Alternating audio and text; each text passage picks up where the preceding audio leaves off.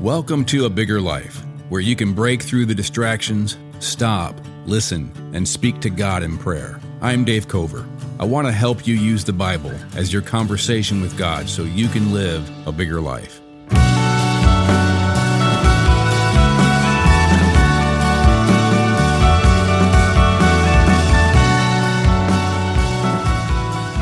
Let me ask you a question. Do you desire God? With any desire we have that we pursue, we have to use our imagination. We imagine a possible experience that makes us desire it more. Maybe a dessert. Do I want to have ice cream with peanuts and chocolate syrup with a brownie? Well, you're imagining that, which makes you want to do it. Do I want to go to Sparky's or do I want to go to Andy's or whatever? Any kind of purchase that we make, we're using our imagination of using something, having something. We use our imagination on whether or not we want to pursue a relationship or a vacation or take a new job or buy a house or go have a meal, go out to dinner, have someone over, or even going to church. You're using your imagination. You're thinking through an image of being at church. Do I want to be at church this morning? Or do I want to go golfing or whatever? Our imagination, the imagery that comes to our mind that we picture, an unseen reality, a possibility, is what fuels our desires, makes us pursue something as a desire. And often the reason we desire other things more than God is a lack of using our imagination. And that's what worship is. Worship is in many ways, using our imagination to fuel our desires for God. We're not imagining something that's not real any more than imagining the dessert doesn't make the dessert real. You're imagining something that's real, but it's unseen right now. But that's what fuels our desire for God. And there's a lot of biblical imagery in worship that God uses in the Psalms and God uses all throughout the Bible. Reading anything like anything will have imagery to it, even in the Gospels. In the Gospel of John loves to use imagery. And the Gospel of John is always bringing something to present to us, to present to our imagination, to see Christ in a deeper way, to see Christ in a realer, is realer a word? I don't know, more real way. Now, in the Gospel of John, and I think I've said this before, but in the Gospel of John in particular, the number 7 is a repeated number.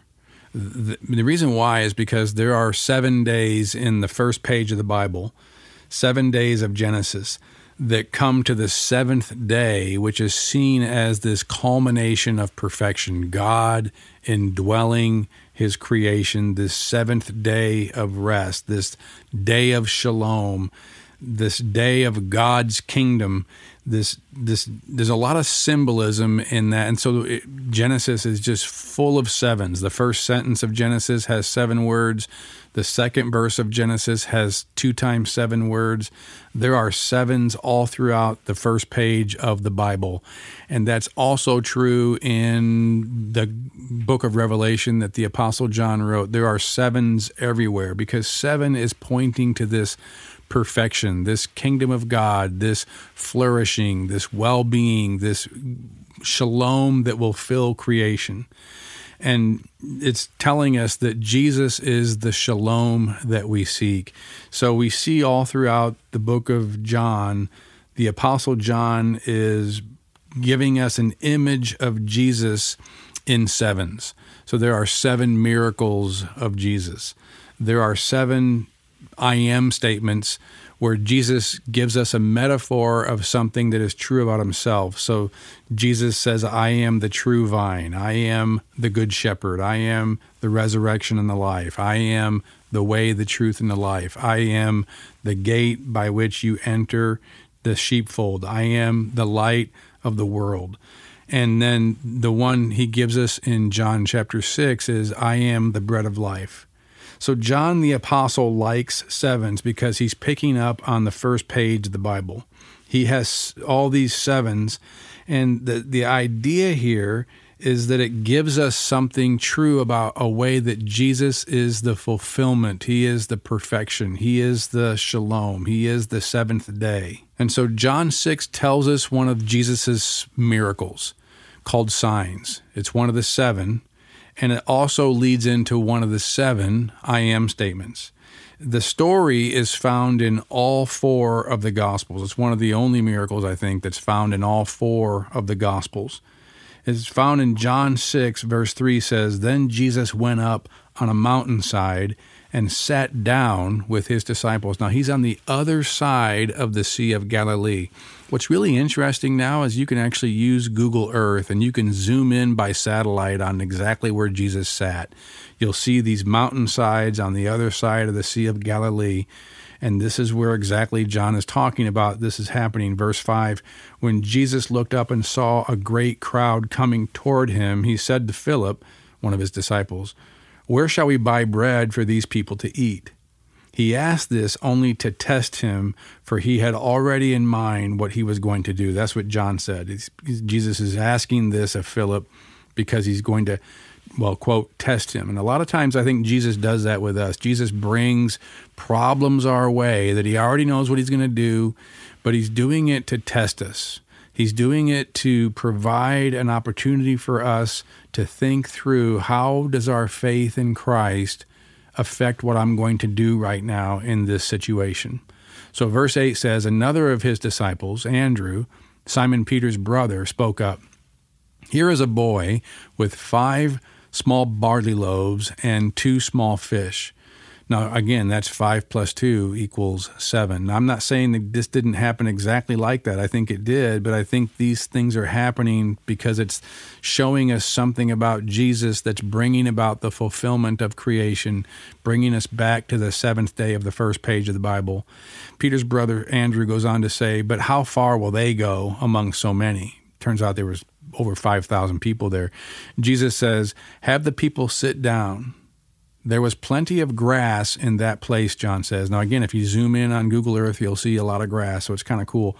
And they sat down. It says about 5,000 men were there. Jesus took the loaves, gave thanks, and distributed to those who were seated as much as they wanted. He did the same with the fish. Now, it's interesting here because it's 5 loaves and 2 fish, and the big thing that's going to be pointed to here are the loaves of bread. Now, I think I'd rather have the fish, but the loaves of bread is going to be the imagery. It's going to be this metaphor of something that Jesus is for us.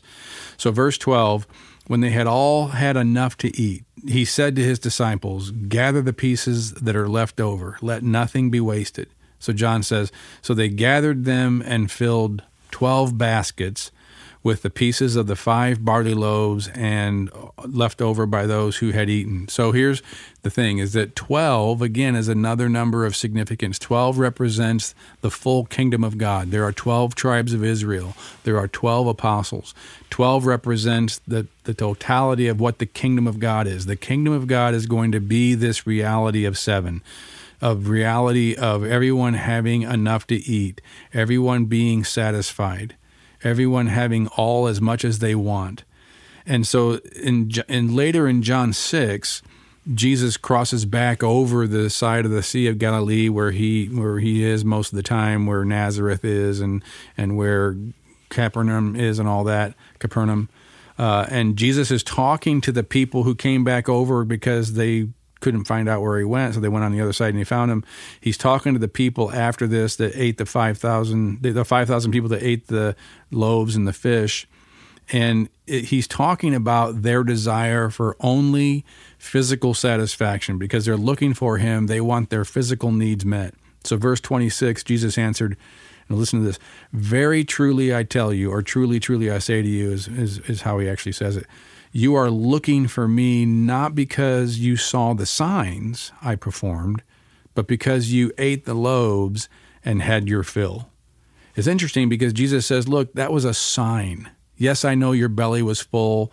Yes, I know that's what you're wanting, but you're missing the sign that should point you to something greater, something that you should not miss. Like all the miracles of Jesus, they're metaphors that ultimately pointed to the bigger story of restoration in the gospel. So we are blind, and the gospel will allow us, the restoration will allow us to truly see. Imagine seeing if how we see now is called blindness. We're lame, but the kingdom of God, we're going to be restored and truly be able to walk. Imagine what walking will be in the kingdom of God, whatever that means, if what we do now is considered unable to walk, being lame, being crippled. Imagine what it would be to hear when sight is restored. Imagine what it would be to be somebody who has our diseases healed.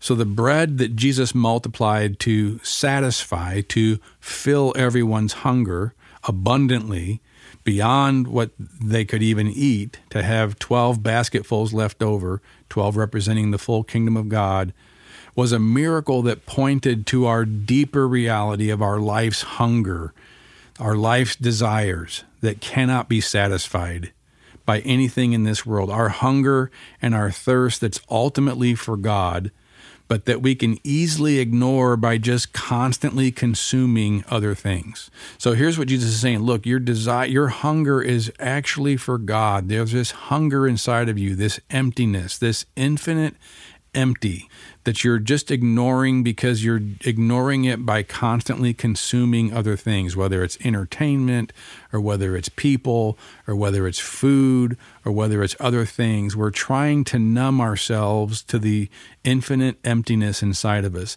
And that's what Jesus is talking about, this being a sign of.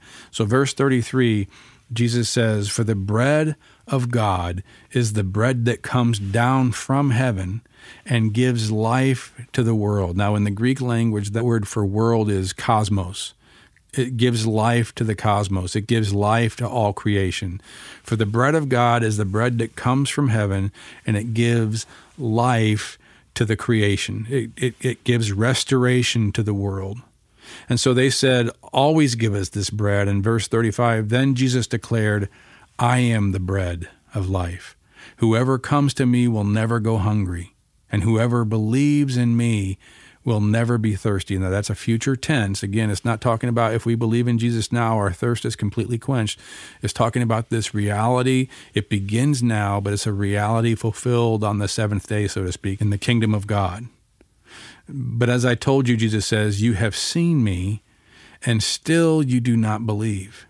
So you saw this sign that I did in making bread that filled you to beyond what you needed, and yet you still don't really see me. You still don't picture, you don't have the right image of who I am. You still do not believe. Now, what Jesus is doing here in all these I am statements, I am the vine, I am the good shepherd, is that the language originally is written in is going out of its way awkwardly to emphasize I am. I am the bread of life. Jesus is saying, I am the I am. The way it's constructed is that the I am is emphatic. Jesus is saying, I am the I am. All the things that the I am is, the light, the good shepherd, the resurrection, the life, the way, the truth, the bread that comes down from heaven. These are all images. These are all pictures for our imagination to understand what it means that God is the I am. It's a sign of all that God is for us in Christ, an image, using your imagination to image what this is a sign of about Jesus for you, that you would see and not be people who still do not believe, but that we would see these signs, these images, and use our imagination to get a better picture of what the I am is, all that God really is for us in Jesus. So in this miracle here in John 6 and also recorded in the other three Gospels, Jesus says that I am the bread of life. The I am is the bread of life for the cosmos, for the whole recreation, restoration, resurrection, and for us in our own resurrection. We know now that Jesus has already begun this recreation by rising from the dead bodily himself. He's the first of this new creation. And he's the bread of life for your emptiness, your hunger. Nothing else will fill it because it can't. So verse 40, Jesus says, "For my Father's will is that everyone who looks to the Son and believes in him shall have eternal life, and I will raise them up at the last day." Now catch this. Jesus is actually saying this is the bigger story of the kingdom of God, the bigger story of the seventh day, this shalom that is happening. This story of the world is the story that I am the bread of life. I will satisfy your infinite hunger in the kingdom of God. My Father's will is that everyone who looks to the Son and sees the sign and believes in him shall have eternal life, eternal satisfaction, eternal bread of life, and I will raise them up at the last day. This new creation, this resurrection, this restoration that comes in the bigger story. And so here's the thing that's really important for us to get. This is why we have to learn to worship God in spirit and truth, because in worship, I remind myself that I truly am spiritually hungry for God, for the bread of life, for the only one who can fill my soul, my emptiness, that I can spend this whole life working for and consuming food, unquote, but it's going to spoil, and then I die. And it's a dead-end story. If I spend my life pursuing those things because they grab my imagination more, I'm going to spend my life pursuing a dead end. But the bigger story that my life is in the story of who do I believe the Christ truly is for me? Am I pursuing him the way a hungry person pursues food? Am I pursuing him the way a thirsty person pursues water? So verse 48, again, Jesus says, "I am the bread of life. Your ancestors ate the manna in the wilderness." He's talking about the Israelites in the wilderness when Moses was with them and God provided manna. It says, "Your ancestors ate the manna in the wilderness, yet they died. But here is the bread that comes down from heaven, which anyone may eat and not die. I am the living bread that came down from heaven. Whoever eats this bread will live forever. This bread is my flesh, which I will give for the life of the world." Again, the life of the cosmos, the life of creation. Jesus is clearly making the claim that he is the I am, and he is the one who gives eternal life. He gives resurrection to the whole world, this cosmos, and anyone who believes in him. He's going to give his body, his flesh, so that we would have eternal satisfaction, eternal life with a capital L. And he's talking about his body being obviously this sacrifice, and he's talking about who he is being, and he's talking about he is the one that our soul longs for, to fill our hunger. Let me ask you a question. How long can you go without food before you realize you're hungry? How many meals do you skip before you realize you need to eat, you want to eat, you start imagining food? I'm not trying to make anybody feel guilty because you're listening to this podcast. There's no reason to guilt motivate anybody because we're all trying to do it best we can. But how long before you realize you haven't read your Bible last? Haven't worshiped? How many meals can you skip with God, so to speak, before you realize you need to eat? Remember, Jesus says in Matthew 4:4 that man does not live on bread alone, but on every word that comes from the mouth of God. That's what we're doing here in this podcast. We're reminding ourselves, I need to eat. I need to feed off of the Holy Spirit's words. I need to worship. I need to feed off the Word of God. I need to feed off of Christ because he is the one my soul is hungry for. He is the one that I long for. He is the one who satisfies my greatest need, and he is the only one that can satisfy this emptiness in me. Nothing else can fill this emptiness in me because that emptiness is a hole created by the I am that only the I am can fill. I really like this passage in Revelation chapter 7 when it's talking about this seventh day, this kingdom of God when it comes, and it says when Christ comes in verse 16, "Never again will they hunger, never again will they thirst. The sun will not beat down on them, nor any scorching heat, for the Lamb at the center of the throne will be their shepherd. He will lead them to springs of living water, and God will wipe away every tear from their eyes. This is, again, another metaphor. It's another image for us to picture this kingdom of God that is the promise. It's cryptic, but it says it's a place where we will never, ever hunger again. We won't thirst again because God will be with us. He will be our shepherd, and he will lead us to springs of living water. This is all imagery. This is all poetry. This is all appealing to our imagination because it's giving us something to picture as we worship. The Bible's pointing to this idea of our hunger and our thirst being the spiritual realities of our soul. And that's what we remember when we think of Jesus as the bread of life. He is the only one that satisfies our thirst, our hunger. He's the only one that satisfies our soul. He's the only one that our soul actually longs for. When we worship, we pray, Lord Jesus, you are the only glory that satisfies my soul. You are the only bread of life, this bread of heaven that can fill my hunger. Your beauty is the beauty I long for. Your goodness is the goodness that I want, that I need. You are the only source of lasting, eternal joy. Joy exists because you are the creator of joy, and you are the source of joy because you are the I am. This is what it means that you are life, that you are the bread of life that satisfies my soul. Lord Jesus, you are the I am.